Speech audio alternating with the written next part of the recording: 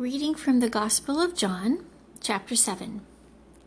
After this, Jesus went around in Galilee, purposely staying away from Judea because the Jews there were waiting to take his life.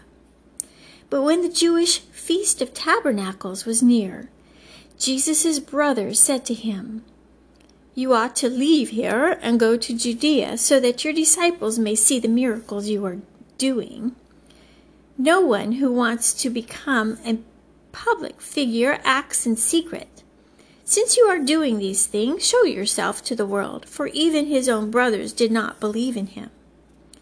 Therefore Jesus told them, "The right time for me has not yet come. For you, any time is right. The world cannot hate you, but it hates me, because I testify that what it does is evil. You go to the feast. I am not yet going up to the feast, because for me the right time has not yet come." Having said this, he stayed in Galilee. However, after his brothers had left for the feast, he went also, not publicly, but in secret. Now at the feast, the Jews were watching for him and asking, "Where is that man?" Among the crowds, there was widespread whisperings about him. Some said, "He's a good man." Others replied, "No, he deceives the people." But no one would say anything publicly about him for fear of the Jews. Not until halfway through the feast did Jesus go up to the temple courts and begin to teach. The Jews were amazed and asked, "How did this man get such learning without having studied?" Jesus answered, "My teaching is not my own. It comes from him who sent me. If anyone chooses to do God's will, he will find out whether my teaching comes from God or whether I speak of my own. He who speaks on his own does so to gain honor for himself, but he who works for the honor of the one who sent him is a man of truth. There is nothing false about him. Has not Moses given you the law? Yet not one of you keeps the law. Why are you trying to kill me?" "You are demon-possessed," the crowd answered. "Who is trying to kill you?" Jesus said to them, "I did one miracle, and you are all astonished. Yet, because Moses gave you circumcision, though actually it did not come from Moses, but from the patriarchs, you circumcise a child on the Sabbath. Now if a child can be circumcised on the Sabbath so that the law of Moses may not be broken, why are you angry with me for healing a whole man on the Sabbath? Stop judging by mere appearances and make a right judgment." At that point, some of the people of Jerusalem began to ask, "Isn't this the man they are trying to kill? Here he is speaking publicly, and they are not saying a word to him. Have the authorities really concluded that he is the Christ? But we know where this man is from. When the Christ comes, no one will know where he is from." Then Jesus, still teaching in the temple courts, cried out, "Yes, you know me, and you know where I am from. I am not here on my own, but he who sent me is true. You do not know him, but I know him because I am from him, and he sent me." At this they tried to seize him, but no one laid a hand on him because his time had not yet come. Still, many in the crowd put their faith in him. They said, "When the Christ comes, will he do more miracles than this man?" The Pharisees heard the crowd whispering such things about him. Then the chief priests and the Pharisees sent temple guards to arrest him. Jesus said, "I am with you for only a short time, and then I go to the one who sent me.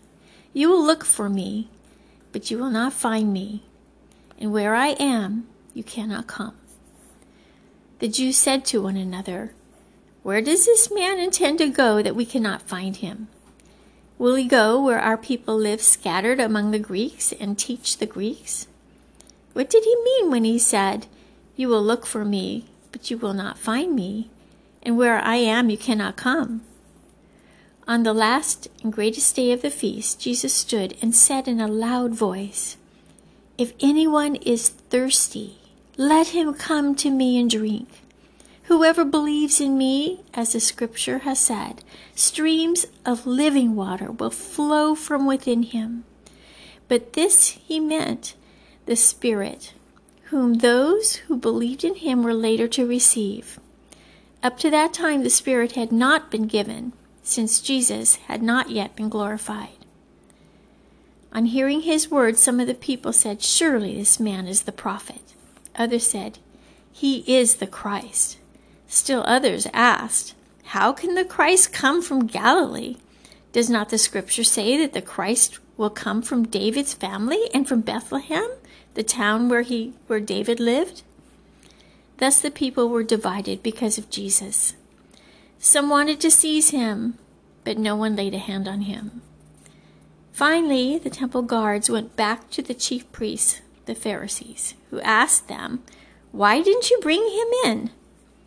"No one ever spoke the way this man does," the guards declared. "You mean he has deceived you also?"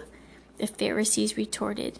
"Has any of the rulers or the Pharisees believed in him? No. But this mob that knows nothing of the law, there is a curse on them." Nicodemus, who had gone to Jesus earlier and who was one of their own members, asked, "Does our law condemn anyone without first hearing him to find out what he is doing?"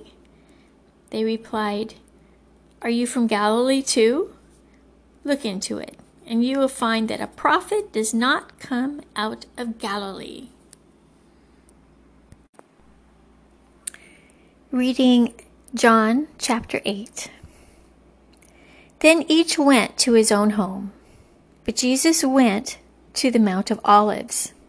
At dawn he appeared again in the temple courts where all the people gathered around him, and he sat down to teach them. The teachers of the law and the Pharisees brought in a woman caught in adultery. They made her stand before the group and said to Jesus, "Teacher, this woman was caught in the act of adultery. In the law, Moses commanded us to stone such a woman. Now, what do you say?" They were using this question as a trap in order to have a basis for accusing him. But Jesus bent down and started to write on the ground with his finger. When they kept on questioning him, he straightened up and said to them, "If any one of you is without sin, let him be the first to throw a stone at her." Again he stooped down and wrote on the ground. At this, those who heard began to go away one at a time, the older ones first, until only Jesus was left, with the woman still standing there. Jesus straightened up and asked her, "Woman, where are they? Has no one condemned you?" "No one, sir," she said. "Then neither do I condemn you," Jesus declared. "Go now and leave your life of sin." When Jesus spoke again to the people, he said, "I am the light of the world. Whoever follows me will never walk in darkness, but have the light of life." The Pharisees challenged him. "Here you are, appearing as your own witness. Your testimony is not valid." Jesus answered, "Even if I testify on my own behalf, my testimony is valid, for I know where I came from and where I am going, but you have no idea where I come from or where I am going. You judge by human standards. I pass judgment on no one. But if I do judge, my decisions are right, because I am not alone. I stand with the Father who sent me. In your own law it is written that the testimony of two men is valid. I am one who testifies for myself. My other witness is the Father who sent me." Then they asked him, "Where is your Father?" "You do not know me or my Father," Jesus replied. "If you knew me, you would know my Father also." He spoke these words while teaching in the temple area near the place where the offerings were put. Yet no one seized him, because his time had not yet come. Once more Jesus said to them, I am going away, and you will look for me, and you will die in your sin. Where I go, you cannot come. This made the Jews ask, will he kill himself?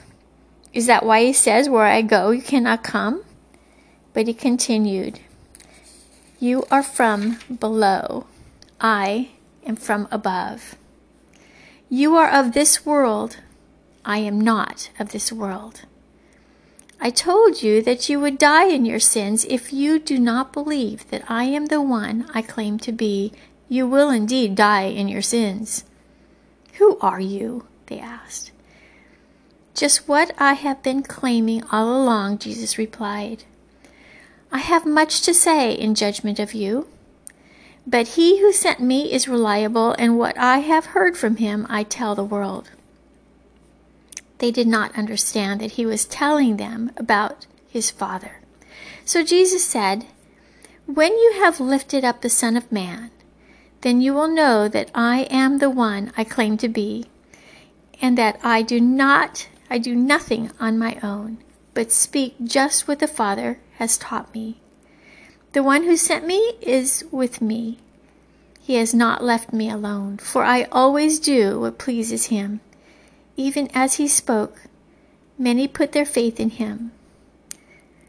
To the Jews who had been believing in him, Jesus said, if you hold to my teaching, you are really my disciples. Then you will know the truth, and the truth will set you free. They answered him, we are Abraham's descendants and have never been slaves of anyone. How can you say that we shall be set free?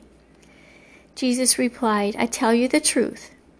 Everyone who sins is a slave of sin. Now, a slave has no permanent place in the family, but a son belongs to it forever. So if the Son sets you free, you will be free indeed.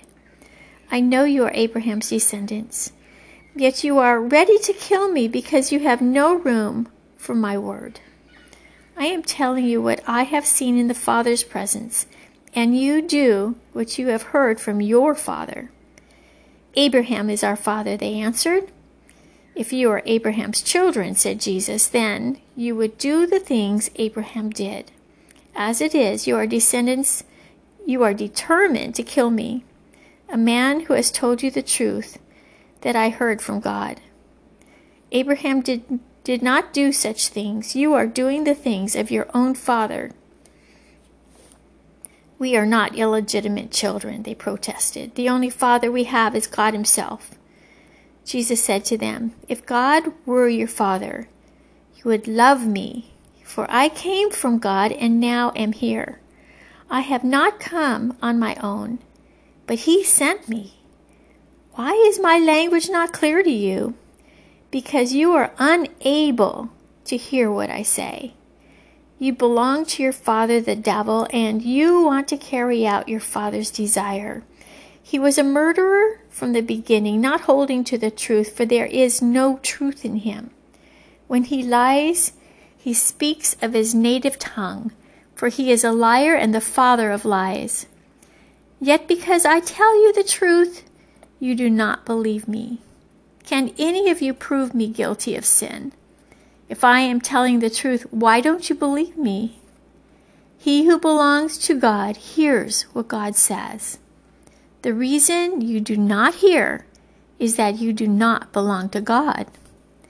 The Jews answered him, aren't we right in saying that you are a Samaritan and demon-possessed? I am not possessed by a demon, said Jesus, but I honor my Father and you dishonor me. I am not seeking glory for myself, but there is one who seeks it, and he is the judge. I tell you the truth, if anyone keeps my word, he will never see death. At this the Jews exclaimed, now we know that you are demon-possessed. Abraham died, so did the prophets, yet you say that if anyone keeps your word, he will never taste death. Are you greater than our father Abraham? Are you greater than our Father Abraham, he died, and so did the prophets. Who do you think you are?" Jesus replied, "If I glorify myself, my glory means nothing. My Father, whom you claim as your God, is the one who glorifies me. Though you do not know him, I know him. If I said I did not, I would be a liar like you, but I do know him and keep his word. Your father Abraham rejoiced at the thought of seeing my day. He saw it and was glad. You are not yet 50 years old," the Jews said to him, "and you have seen Abraham. I tell you the truth." Jesus answered, "Before Abraham was born, I am."